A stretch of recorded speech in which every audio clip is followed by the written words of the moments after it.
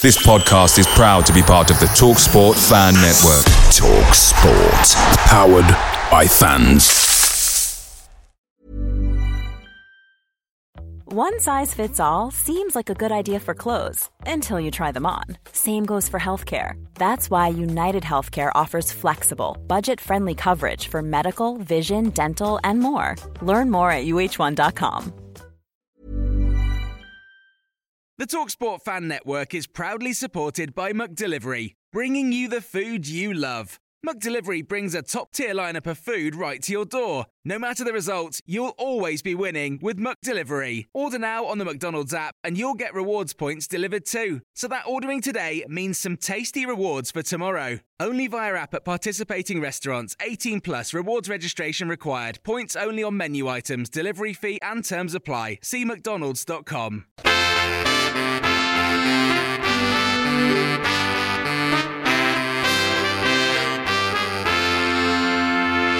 Welcome to the My Old Man Said podcast. We're getting closer to the 2022-23 season. I'm David Michael, the editor of myoldmansaid.com. Joining me to discuss the final week before the new season kicks off, Mr. Phil Shaw and Mr. Chris Budd. Welcome back. Hello. How are you? Do you want the real story or do you want the podcast version? Both. Because it's been a bloody good weekend we'll for just everyone. stick to the podcast version. Oh yeah, I'm great. Yes, Good, fine. good. Amazing. Not too bad. Birmingham is buzzing with the Commonwealth game. It has had a positive effect. Birmingham and its big bull. You just have to walk into town and it's like a European city. You have to walk into town because the trains are off. Oh yeah, well, there's the train strikes, of course. But although I did bike into town on the day of the marathon and found myself on the actual marathon. I was in between the leading pack and then whoever had dropped off. So I came into Chinatown, and when you come in at the bottom, you go through the gay village first. So I was driving up the road, and there was all these gay guys giving me a round of applause and whooping it. So then that was when I realised, I'm on the marathon track. And then the next thing, just to confirm I was on the marathon track, was when the police started shouting at me, "Oi, bicycle, look over here!"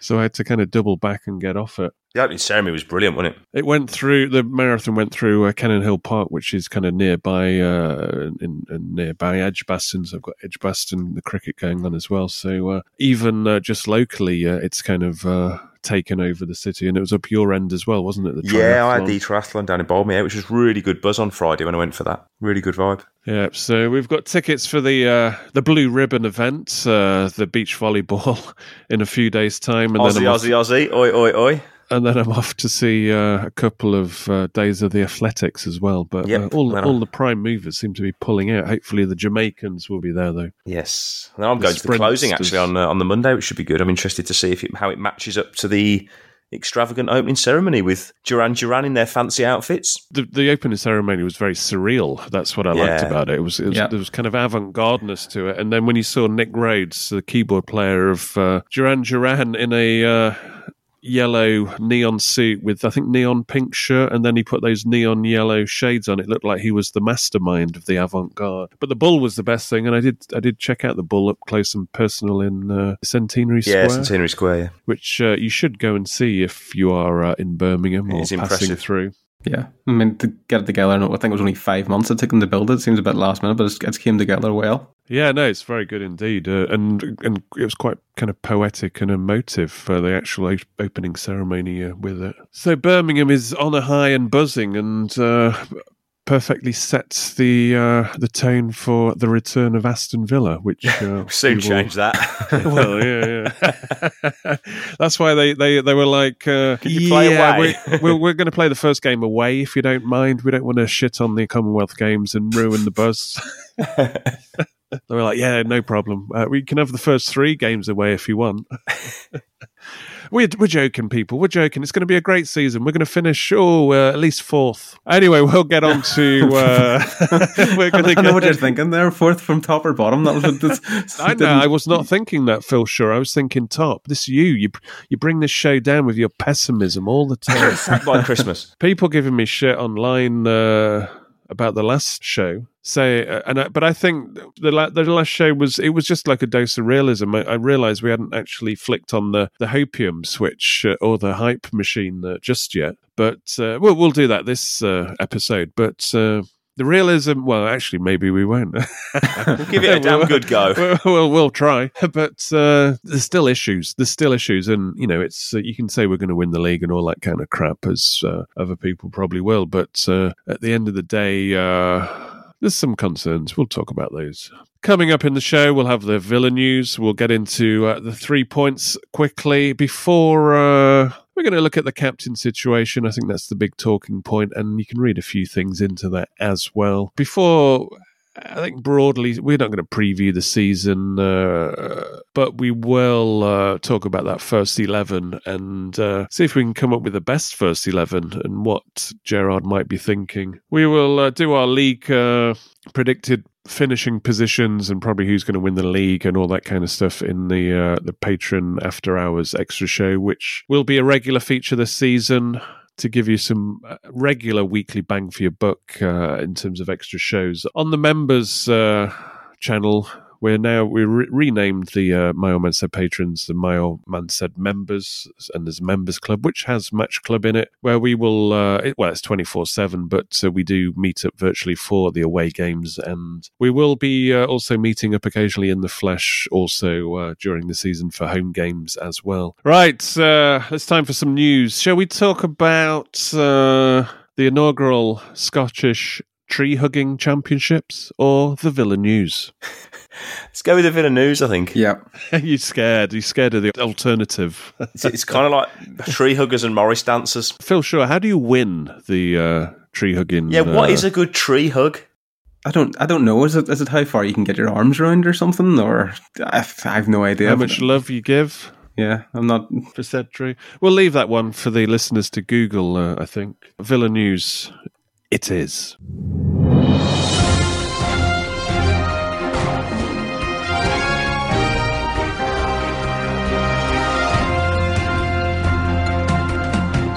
Right, the headline, probably news, is the, would you say controversial? It probably didn't surprise some people. John McGinn is the new Villa captain for the season ahead, chosen by Steven Gerrard. But then it gets interesting. Emi Martinez is the vice captain. You think, well, yeah, okay, fair enough. Ashley Young, club captain. Fair enough. I don't think you really needed to give him... a title, but I suppose it kind of works, doesn't it?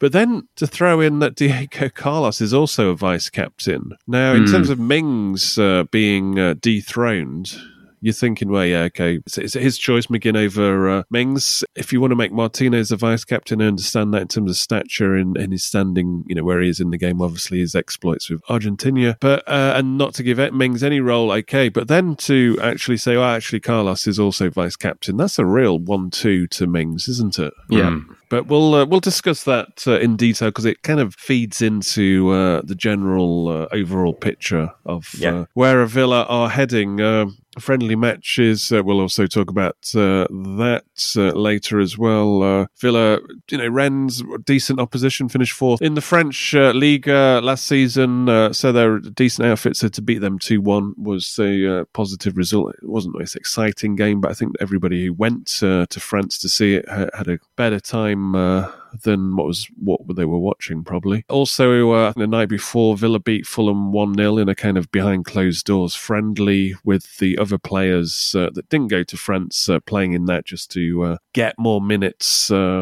Danny Ings scored in that 1-0 win. There'll also be a further game. I think we did this, was it last season or the season before? Yeah. Where we actually had another friendly after the first game of the season, and Gerrard's obviously called in some favours with his Liverpool chums. So after the Bournemouth game, there'll be a Villa 11 playing Liverpool as well. Interestingly, no sign of Bertrand Traoré or Freddie Gilbert playing with the senior squad or appearing in these games, as they've been training with the under-23s. I think that's a kind of a bomb squad. I think Gerrard's had enough of Traoré, I would guess. I mean, we saw him as an unpredictable player that was like useful off the bench, but he's not like an impact off the bench, is he? It's not enough. Mm-hmm. Yeah, it's like he needs to play 30 minutes to do one decent thing, doesn't he? I think you said it in the last show. It's like you just don't trust him. Yeah, we haven't got time for any of these kind of players now. We need players that get on and do the business. So, if he's going, he's going. The latest batch of fixture changes for TV broadcasts happened to cover the month of October. 4 Villa games have been kind of butchered up from their Saturday original spot. I think it's just Newcastle now in this calendar year that's left this year in terms of a Saturday fixture. Ridiculous. As you would have seen, Villa have basically taken out a loan with Barclays, secured against the next 2 seasons' broadcast revenue. This is kind of normal practice, especially when you got a new stand coming up to pay for. And I think that's the main focus here, as opposed to player purchases, etc. Although they're obviously factoring, because obviously we did get some Grealish money, although that was largely spent already. The likes of Newcastle have done it recently as well, but Villa have done it as well. Anyway, I think that's the main news wrapped up there. Now for something that's not really news, but people outlets just put these things out just to make cash. It's time for Media Muppets.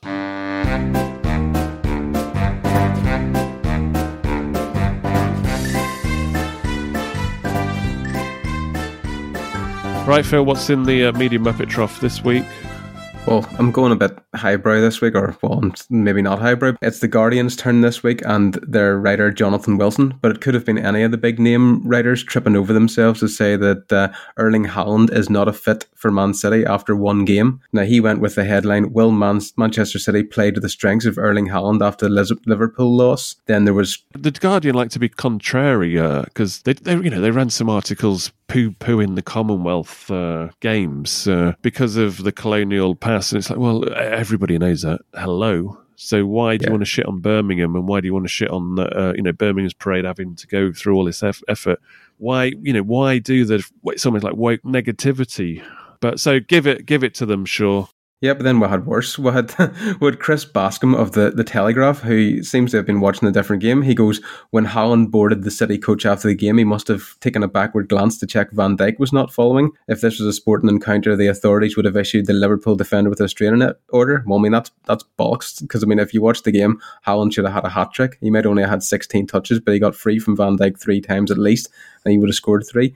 I mean, I'm not going to write Haaland off after not scoring in the Community Shield, because he looks dangerous every time the ball goes anywhere near him. Haaland is going to terrorise this league because he's up for it. I mean, I just saw the highlights of that game, and I was thinking, why are people slagging him off? It's like, do you know anything about football? He's a beast. He's just going to terrorise. He's like what Colin Moore probably should have been. And what someone like a Drogba was at Chelsea. He's just going to bully people and score goals. But he's fast as well, isn't he? He's, deceivingly so. Yeah, and he's so strong, but he's fast, and his anticipation is great as well. I think, Roy Keane, I think he was doing commentary for that game, and he said, he's scoring minimum 20 goals this season. I'd agree with that. Yeah. And I think at least 6 of them are going to be against Villa. In the first half.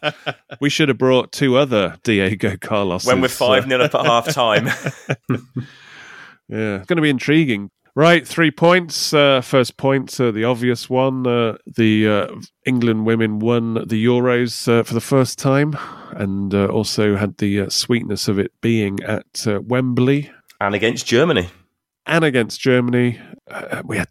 needed a Dutch coach to pull it off, though.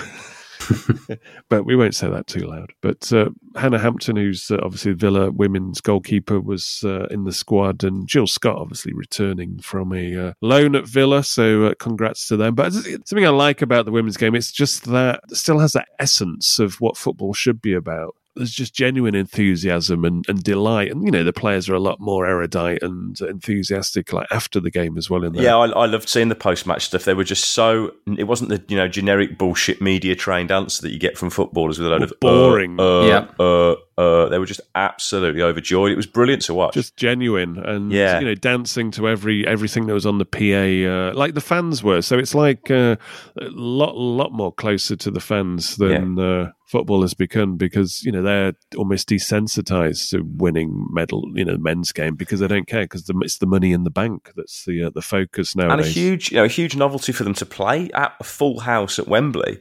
There's sort of like 90 best part of 90,000 people there. When it was a record for a final. Yeah, it's European brilliant. Final, sorry. And they did well. Germany were a good side, and they really battled, and when they got the chances, they took them. And then probably if there was ever going to be an example of how to kill a game in the last 5 minutes and keep the ball in the corner flag, England put on a masterclass for 5 minutes. It was brilliant. And they enjoyed doing it as well. It wasn't like they felt guilty about it. It was like, no, this is about winning. Yeah, it's great. And the winner, just before Kelly scored that winner, I think they were getting a corner, and she just went to the crowd to kind of rile the crowd up, and that's like, getting it on the second attempt is like, that's the kind of predatory finishing. And we were talking about Keenan Davis lacks. Yeah, there's an example if you needed one. But yeah, it's a kind of a breath of fresh air, and obviously the impact of these things. You look in the crowd, there's lots of young girls and families in there, and the knock-on effect is massive, won't it? You would think you see it in 5-10 years,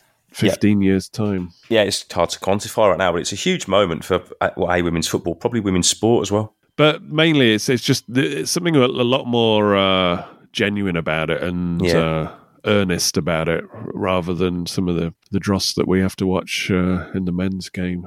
Well, and the sort of the bullshit and the levels of money and all the sort of the real ugly side of the game that we've spoken about so many times. As you say, it was just really pure. Yeah. Speaking of pure, point number 2: Crawley Town sign a midfielder after a fan vote. This is I've been monitoring this because I have an interest in kind of crypto and NFTs, etc. And this is kind of it's probably the biggest scale version of this, where NFT holders have a say in a team. And this has got down to the point that actually they had a vote on what kind of player they should sign. It was a bit broad-based, wasn't it? Because the result was we need a midfielder, so they went out and bought a midfielder. Yep. And they were given a choice of 3 players, weren't they? Specific players: midfielder, defender, and there was a forward. And I think it was just they were given. This is the thing. I don't know if it was. It's a bit disingenuous. Oh, it would have happened anyway. Yeah. Right. All right, so it was like, what position should we sign? But you don't know how influential it was, because they did actually go out and make a triple signing. They bought a midfielder. Midfielder was the vote, by the way. Midfielder, defender, and forward came in. Yeah. Crawley Town was essentially, it's been turned into NFTs, hasn't it? Where the team was purchased by a US crypto Web3 firm, WAGMI United. Yeah, short for We're All Gonna Make It. Yeah, which for an estimated $20 million, so it's a pretty big deal. But it's like, what have you actually sold your soul away here? But there's always going to be involvement, and football's it's all about exploitation now, as we keep seeing, in terms of how much money you can kind of make out of this. But in terms of lower league, you have to take more novel approaches. So it'll be interesting to see how this one kind of pans out. But there has been a lot of kind of resistance to it behind the scenes. Meanwhile, point number 3, Manchester City, normally kind of ahead of the curve in this kind of evolvement of football and the commercial and marketing opportunities. This one's a bit weird though. A smart scarf, where it's essentially a Fitbit for your neck, isn't it? It is. I'm a bit disappointed. When I first saw a smart scarf, I thought, oh, does that mean that you can change it to like the away? The away, they press a button and change to the away scarf if needed, or the third kit scarf or something like that. I thought or whoever's winning. Yeah. Yeah, or even half and half for those degenerates out there. But it's basically, it measures, it's like a Fitbit. It measures your heart rate, your body temperature, your emotional responses. But why? Ryan Shaw, the director of Octagon UK, who has partnered with Cisco, who are basically behind this, said, we're incredibly excited about how much this scarf can teach us about fans and club culture. What? It's like they just want data. These companies just want data, and it's probably like, there'll be certain emotional response that you can definitely sell a beer to a fan instantly if as soon as 30 seconds after their team scores.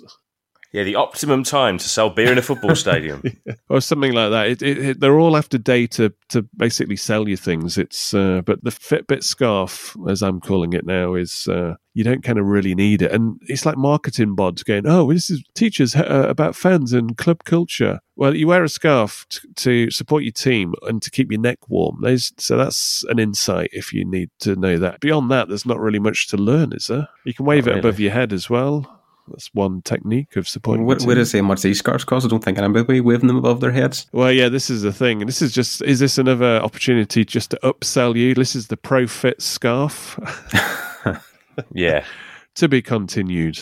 Before we go on, I just want to say a big thank you to the My Old Man Said members, aka My Old Man Said patrons. We have rebranded it for the 2022-23 season.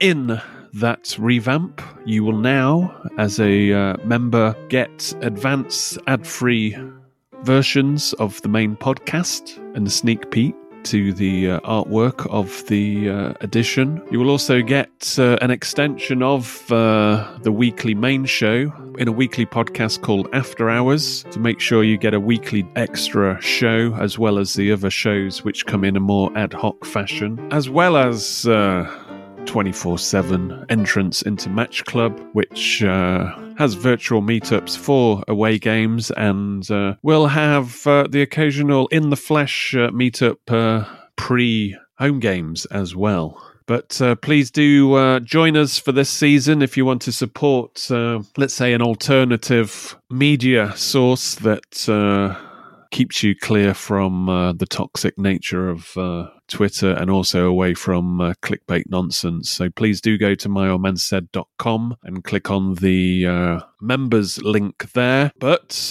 before we continue, a big shout out to the latest members to join. Thank you very much to the Rust Belt Kid in America. I don't know your real name, but that's a pretty cool nickname to go by. Also, Connor Cleary, and a big shout out to the annual new members as well. Dom Bear, Patrick Mayer, and Nick Salas as well. By signing up as an annual member, you get 10% off, which is just over a month. Oh, and also one more thing I almost forgot. As a My Old Man Said member, you can enter the Fantasy Premier League that we have, and this season the prize will be how many points Villa get at the end of the season, times that by 2, and that will be the cash prize in UK pounds. Delivered however you want it, in the dollar equivalent, in the Bitcoin equivalent, whatever. So please do go to myoldmansaid.com, click on the members link for more details, and join us for the 22-23 season. Many thanks. Right. Life is full of what-ifs. Some awesome, like what if AI could fold your laundry? And some, well, less awesome, like what if you have unexpected medical costs? United Healthcare can help get you covered with Health Protector Guard fixed indemnity insurance plans. They supplement your primary plan to help you manage out-of-pocket costs. No deductibles, no enrollment periods, and especially no more what-ifs. Visit uh1.com to find the Health Protector Guard plan for you. Ever catch yourself eating the same flavorless dinner 3 days in a row? Dreaming of something better? Well, HelloFresh is your guilt-free dream come true, baby. It's me, Keke Palmer. Let's wake up those taste buds with hot, juicy pecan-crusted chicken or garlic butter shrimp scampi. Hello Fresh. Stop dreaming of all the delicious possibilities and dig in at HelloFresh.com. Let's get this dinner party started.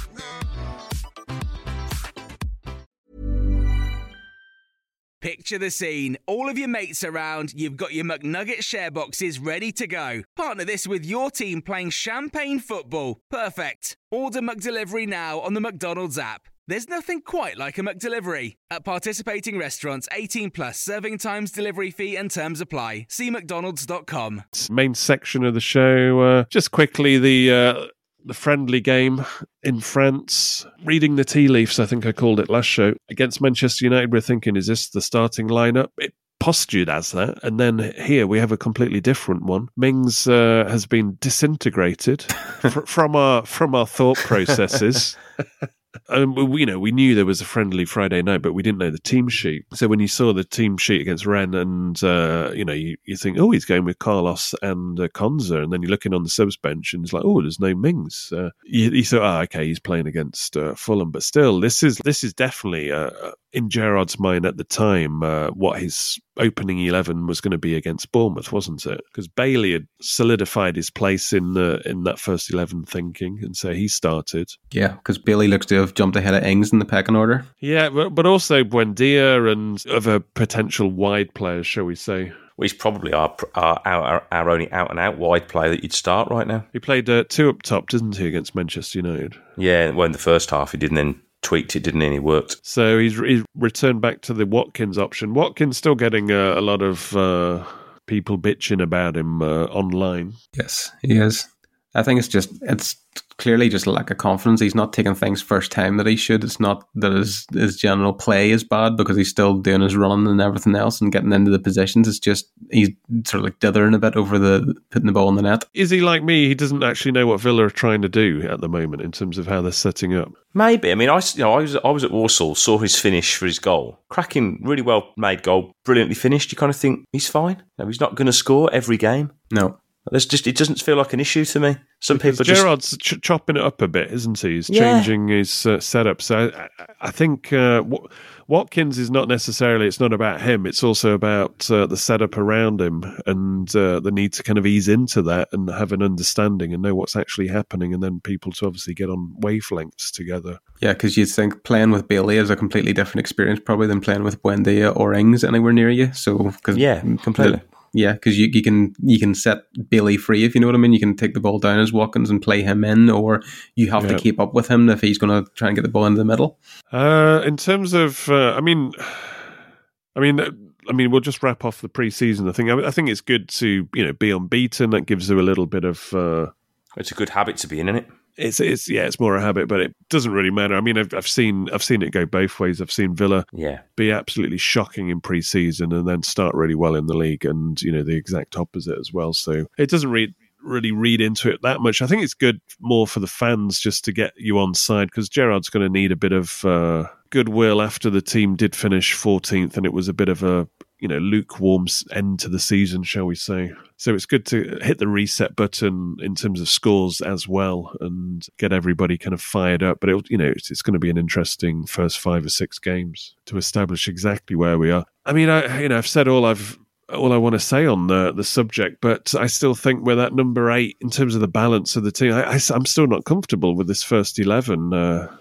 However he's trying to shape it up. And I think there was a real statement of intent when he announced John McGinn as the captain, and that was the one where I thought, nothing against John McGinn, but I thought it was that midfield position was the one that needed the player that just slots in as a proper number 8 and just gives you everybody benefits. Coutinho certainly benefits. Your backline benefits. Kamara's got somebody to potentially have a double pivot if needed, but just somebody who's disciplined. And Henderson plays that role essentially at Liverpool. It's like not somebody you're probably thinking about getting on the back of your shirt, but he just allows so many other players to play their game. And I think at the moment we've got players who are playing compromised versions of themselves, like Coutinho's playing almost like within a shell. Watkins isn't at the races. Bailey's still to really find what he's going to be for Villa, I think. That'll just come with game time. Louise, we don't know what he's doing. If he's good enough to get us to the level where we want to be, which is obviously knocking on the door for Europe. And then there's McGinn, who does he have the discipline to be the captain? I think, captain, everybody likes him. He's a funny guy. That's all well and good. And, certainly plus points. But in terms of on the field, I don't know. He was always a bit of a maverick, which I kind of liked. But it's like people are saying playing, higher up the pitch. Well, where does he fit in? I don't know. You see, to me, you keep coming back to, I think a captain's position in the team should just be the captain. You shouldn't be looking for the captain really to do anything else. I mean, Kevin Richardson's the one you always keep coming back to. You just look, Kevin Richardson's the captain. What does he do for Villa? He's the captain. That's just it. It's not like, he's the number 10 or he's doing this as well. Everything together, kept it moving. Admittedly, you conversely to that, you'd say someone like Gerrard at Liverpool was captain and he was the all-action, runs the game and Tasman. So there's no right or wrong fit. Yeah. I think you want your captain to be an inspiration. Ultimately, that's McGinn gives you personality, as we've said. Gerrard was an inspiration. You just got to you want your captain to score a bloody winner in injury time. He did against West Ham in that cup. I do wonder with it if he's looking at McGinn saying he may have said to him, "I want to see the McGinn for Scotland in a Villa shirt." Well, he did in that interview. He did he's got to level up, and that was the key thing there. Yeah, we've said it. They all know it. Yeah. So maybe it's a case of I can inspire you. Maybe he thinks actually Mings is at the level he's going to be at now, and there's maybe not the upside. He maybe thinks actually I can get McGinn up another gear, which we've seen before, but just not consistently. But so maybe he's thinking actually I can turn McGinn into that player. I can develop Ramsey. Louise, as you said, massive question mark. But maybe they had a look around the market and thought, actually, with the money we've got, we aren't going to buy anyone better.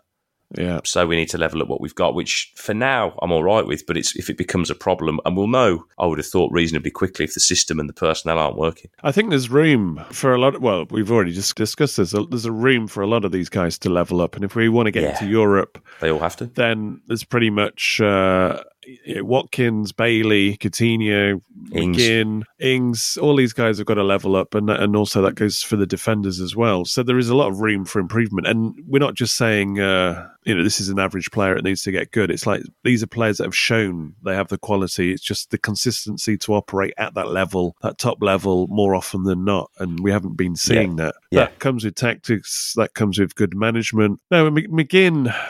I mean, the conundrum is, and that's why I said he's a maverick. He's capable of great things, but it's that consistency. Is that's for the rest of the team to know what his role is and where he's going to play it. Because some people, they do target certain sides. If they know he's playing in front of Cash or something like that, they kind of do go down there because they know they might get free kicks and also he goes chasing sometimes.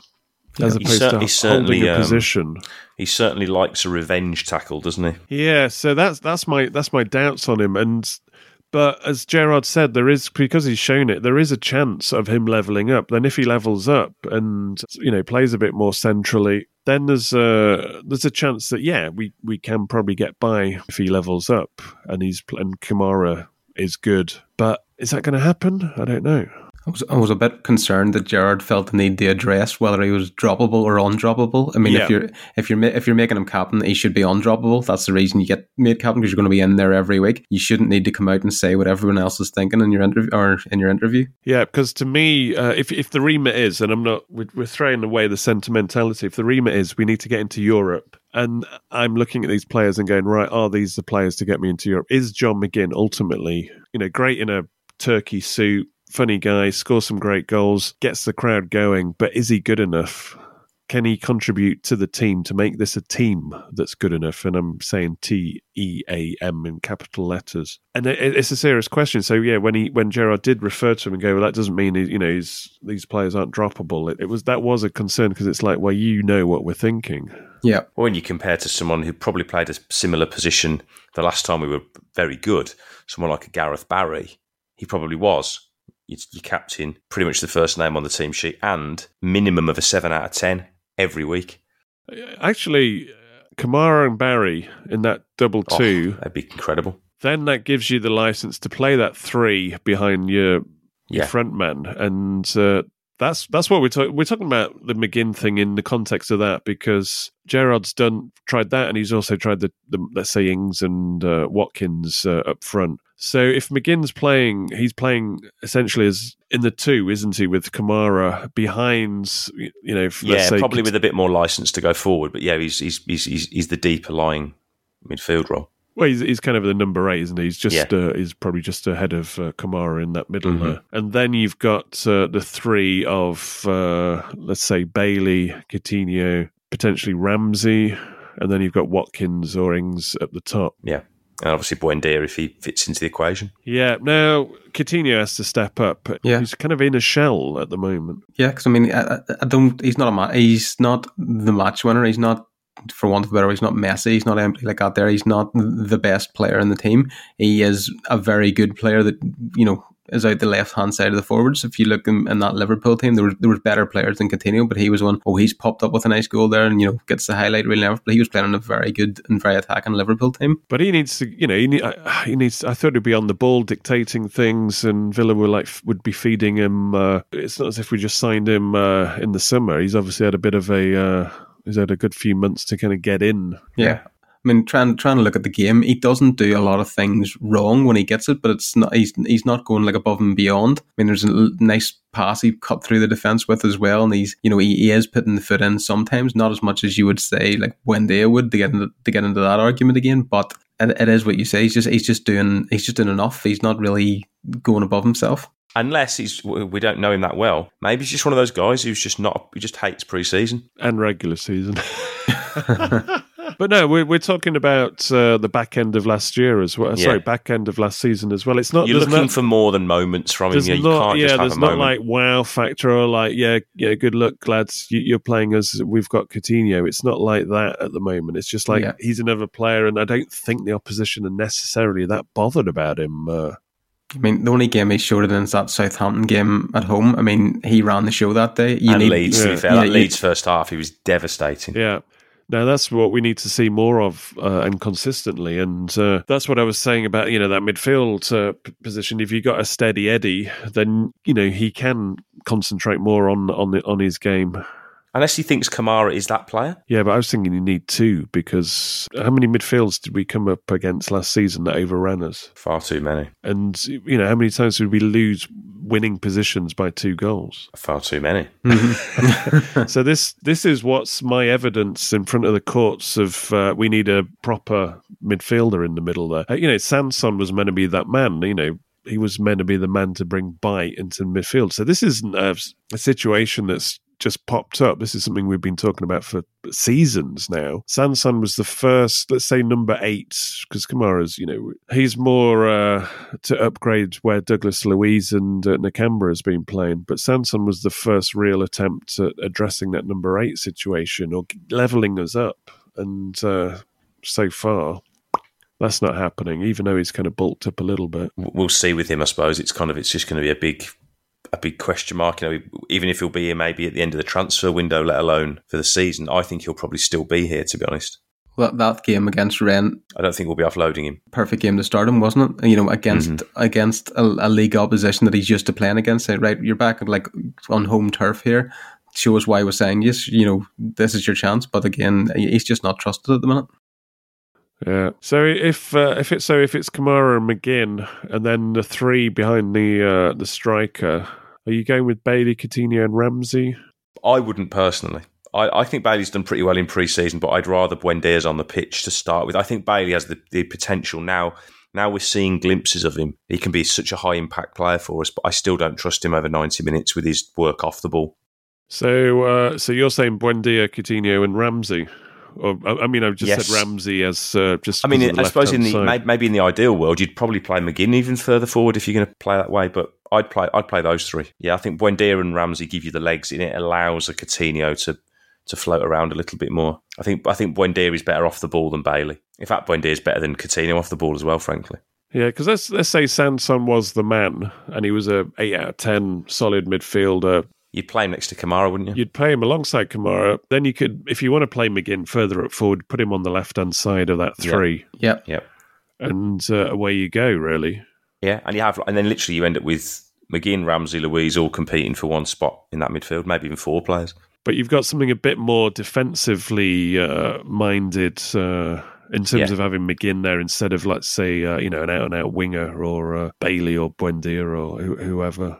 But there's still something a little bit lightweightish about this. It's passive. No, I wouldn't even say it. That's what it means. The midfield seems to wait for the opposition to run at them rather than darting in trying to get the ball. And I mean, for it to be a success where you're playing if you're playing Buendia and Coutinho together, or Bailey in there as a three, or Bailey and Coutinho, we've got to keep the ball, and we don't do that. Because this isn't a midfield that's going to be winning balls against teams that have got 3 or 4 more physical midfielders. This is the problem. I think it's easy to get on top of Villa and dictate it. We haven't been a team that's winning the possession either. We're not a controlling team.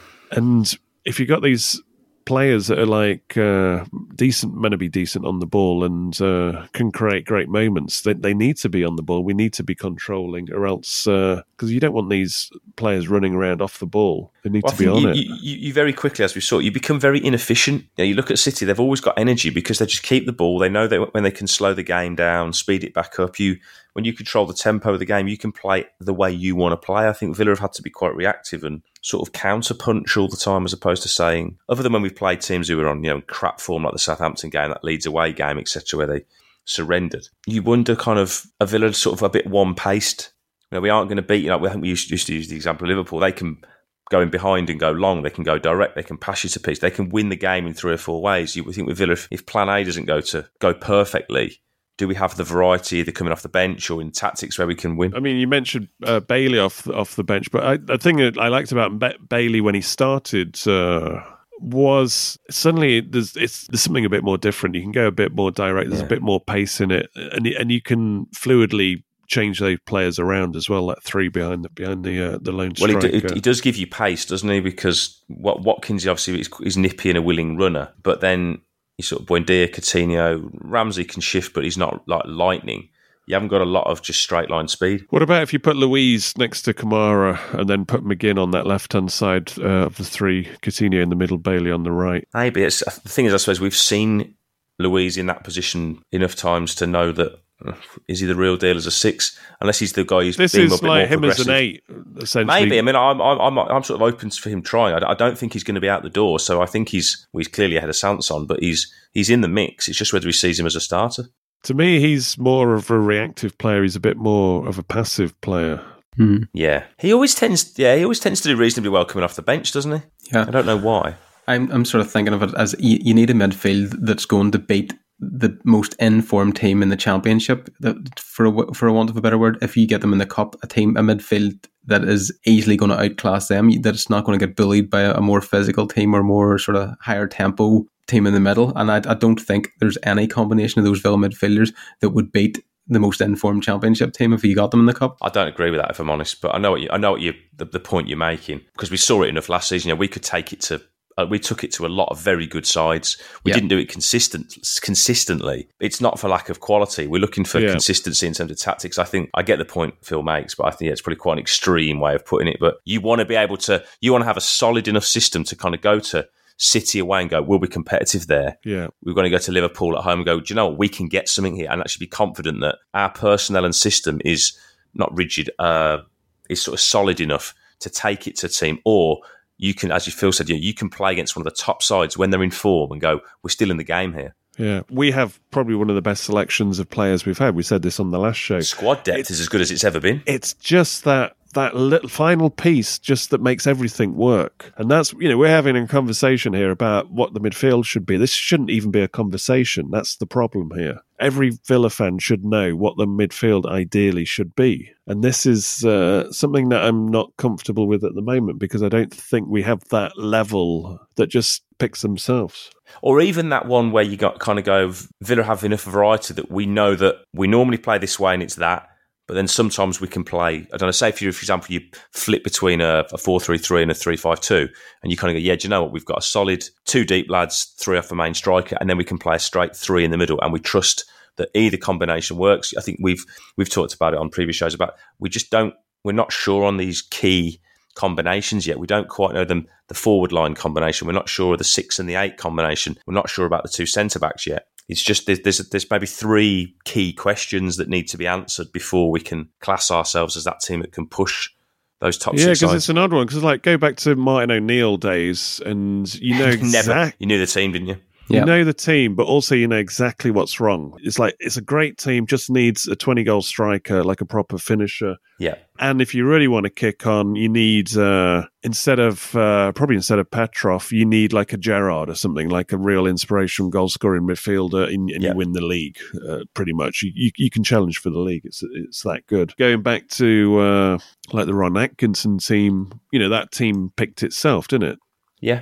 All you needed to win that league was Dalian Atkinson not to bring in his sick note every week, because he disappeared for like the last 13 games of when we were running for the title. Fell off a cliff, didn't it, before? And we just dropped because he disappeared because of his injury. And if he didn't get injured and miss pretty much a third of the season, we'd have probably won the first title. That's two examples of defined Villa teams. This one, we've got all the talent, and you know, this is exciting. And I think it's great that you look at the centre-back situation and you can pick two from 4 players pretty much and be comfortable with it. Midfield, you got a lot of competition, but it's like there's no, as you said, there's no proper lockdown system or lockdown combinations that most supporters are like happy because it's tried and trusted, and we know that it presents a certain level of opposition when teams come and play us.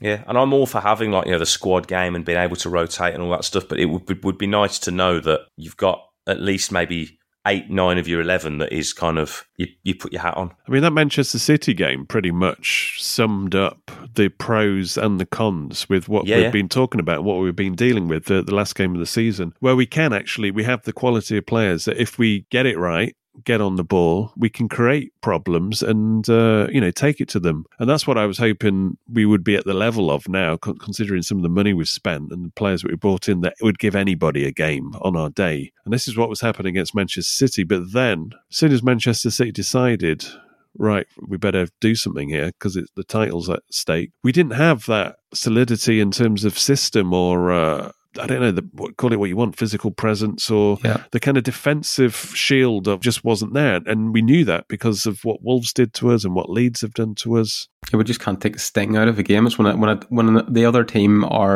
City were desperate. I mean, you can say City were desperate for change because they needed 3 goals in 15 minutes. When a team is desperate and they sort of go, right, let's go for it, that's when Villa can't hack it at the minute. It's Phil's analogy from last year. It's Villa last year with the team with the glass jaw. It's as soon as a team hits you with a knockout blow, can we counter punch? Last year, you kind of thought, no, how many times did we overthrow a lead to, a win, come from behind? How many times, Jesus Christ, did we sit in podcasts talking about Villa have gift-wrapped the opposition the win? For me, the solution to this, that everything we've been talking about, is that number 8 position. If you got, Patrick Vieira in there, suddenly you're pretty confident. Actually, that's the heart, sorts itself out. Let's say Kamara's decent as well. Those two, that's the heart and soul. If City need 3 goals against us, good luck, because you're going to have to get through our midfield first. You'll probably get 1, maybe 2, but you're not going to walk through us. And this is what we haven't got. We haven't got that resilience in midfield because it's not tried and trusted. And I don't think we got that personnel. I don't think McGinn's that man for that spot. But Gerrard's obviously, I don't know whether he's got the bad news, because he was the one who actually publicly volunteered that we were looking to get somebody else in midfield. Whether we haven't got the players out the door we were hoping to, whether he had somebody particular in mind and that door is closed and now he's thinking, right, let's big up McGinn. There's a player in there that can get better, and I agree with that. But that's where he's basically put his money on, or who he's put his money on. I think so. I'm kind of accepting now that we might not do any more incoming business, because I think they probably realise that to get the player that they might need, they're going to have to spend a shitload of cash. Hence the bank loan. Yeah. I think they might not have to spend it in transfer fee. They might have to spend it in wages, because you're looking at one of those, because it's going to be like a cast off of a top 6. That's what you sort of need. I mean, I don't know, you're looking...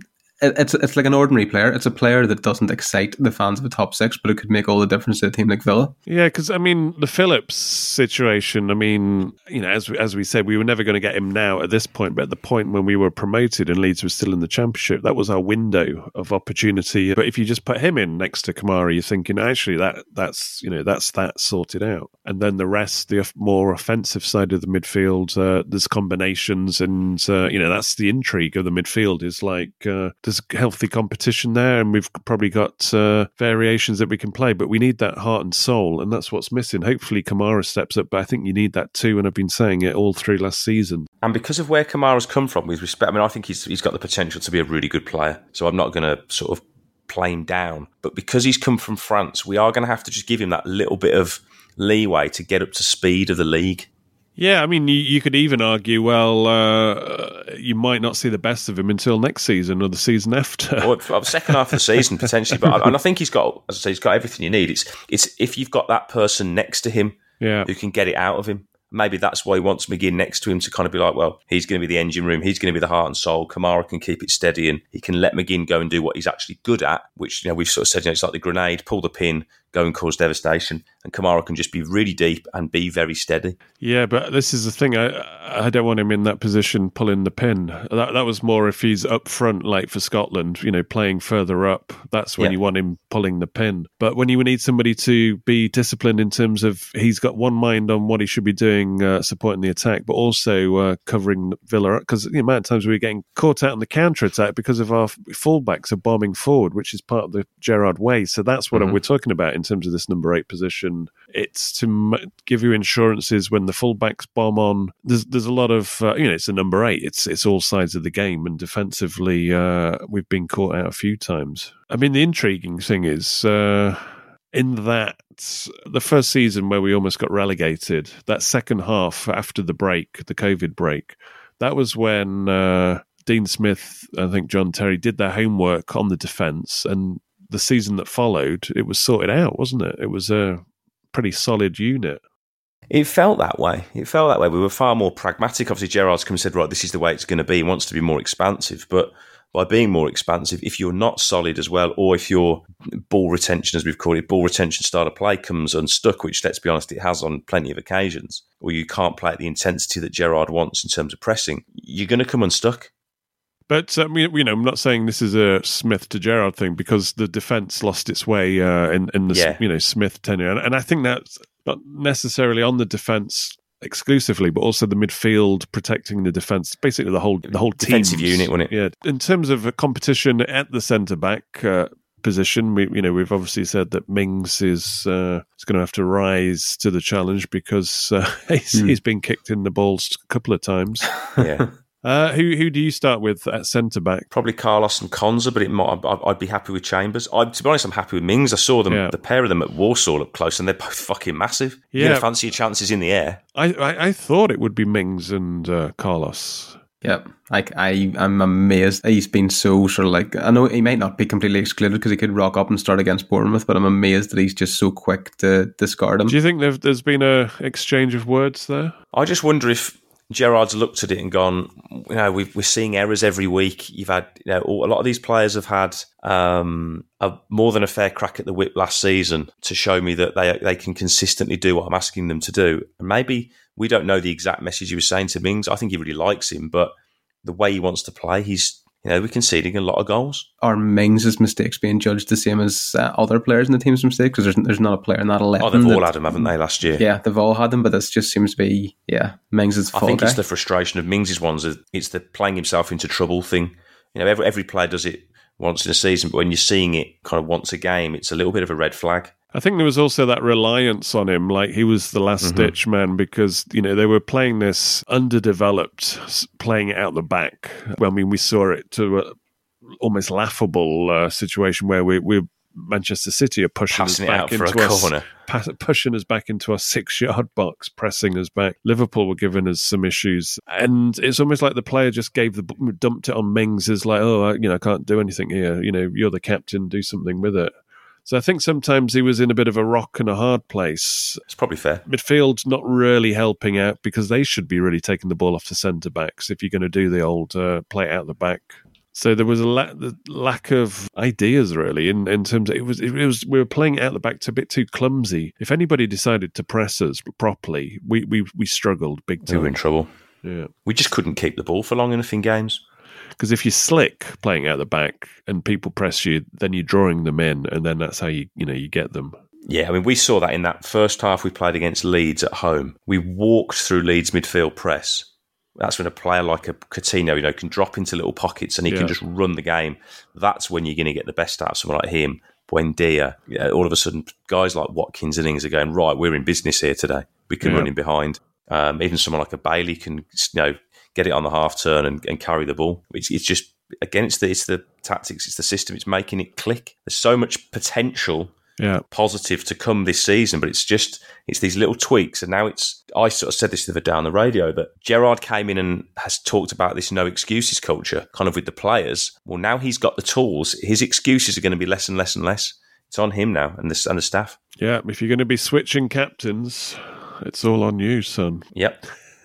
This is the thing as well, and this is the thing. Gerrard hasn't made it easy for himself, has he? Because there's the number one stick to beat him with, as if there wasn't already the Coutinho stick to beat him with, picking him ahead of Buendia. There's stick 2, Mings dropped.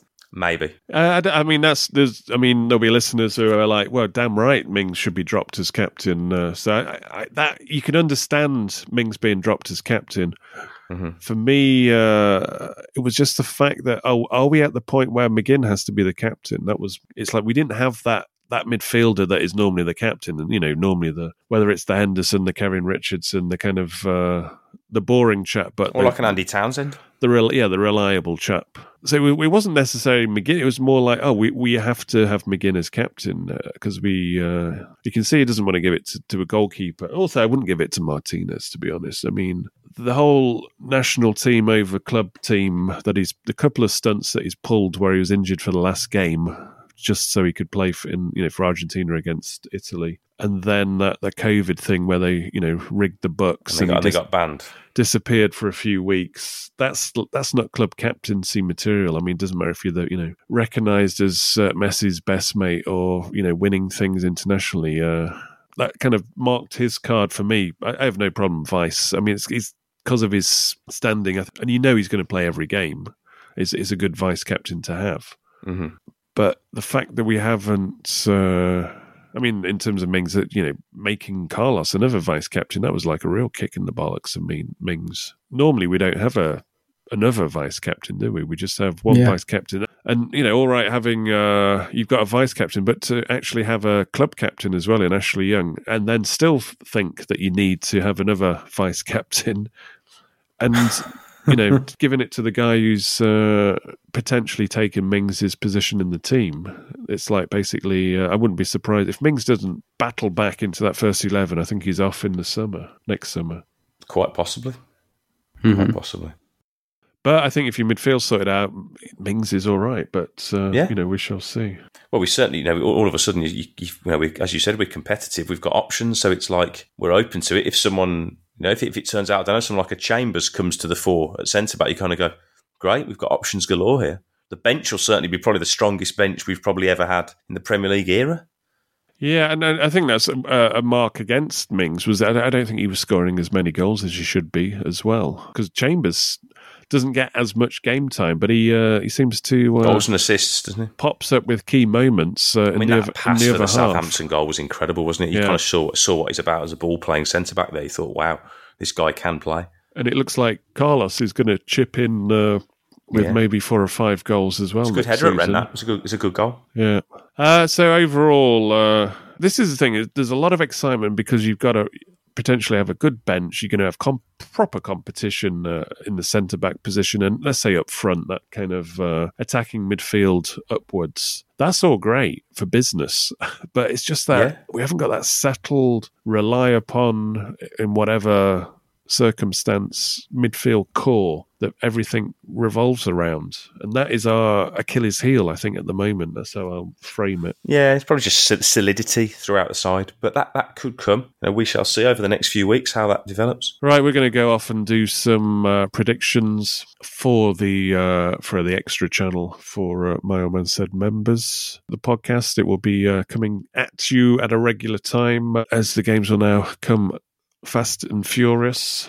So please do just follow it on whatever app you get and put your notifications on so you'll be first to know when the show drops. Hope you are enjoying the alternate cover art from Adam at Villa Spots that we're doing for every main episode. I've already come up with a concept for this one, which you'll see obviously before you listen to the show. Hopefully the cover will come true. Any final words? I was looking forward to getting going now, I think.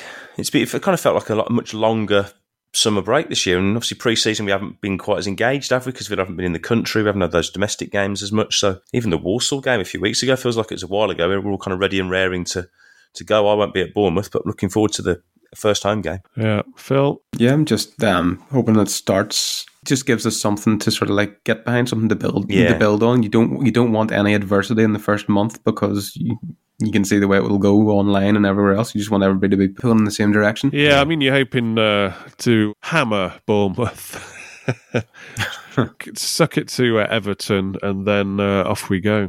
But yeah, it'd be good to get a positive start after last season when the wheels fell off pretty early in proceedings. Yeah, exactly. And it was like a whoa, what's happened to us kind of moment. But definitely, I mean, the pre-season this season has been a lot more, it's felt more planned in a certain, less hectic. It's been a strangely calm summer by Villa standards, hasn't it? I mean, helped enormously by the early business. Yep. Yeah. So, I'm positive for this season. So bring it on. Let's have a great start. Let's be topped by the World Cup. That's what I want to see. Villa top as we go into the World Cup.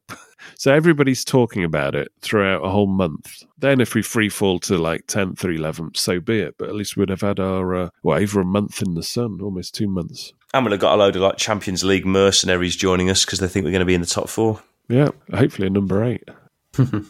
Right, until next time, it's goodbye from me and it's goodbye from them. Goodbye. Goodbye.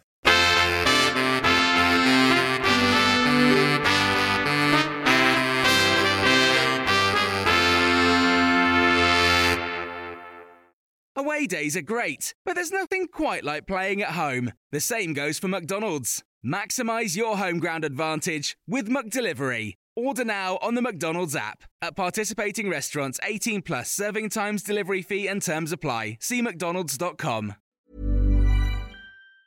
Ever catch yourself eating the same flavorless dinner 3 days in a row? Dreaming of something better? Well, HelloFresh is your guilt-free dream come true, baby. It's me, Keke Palmer. Let's wake up those taste buds with hot, juicy pecan-crusted chicken or garlic butter shrimp scampi. Hello Fresh. Stop dreaming of all the delicious possibilities and dig in at HelloFresh.com. Let's get this dinner party started.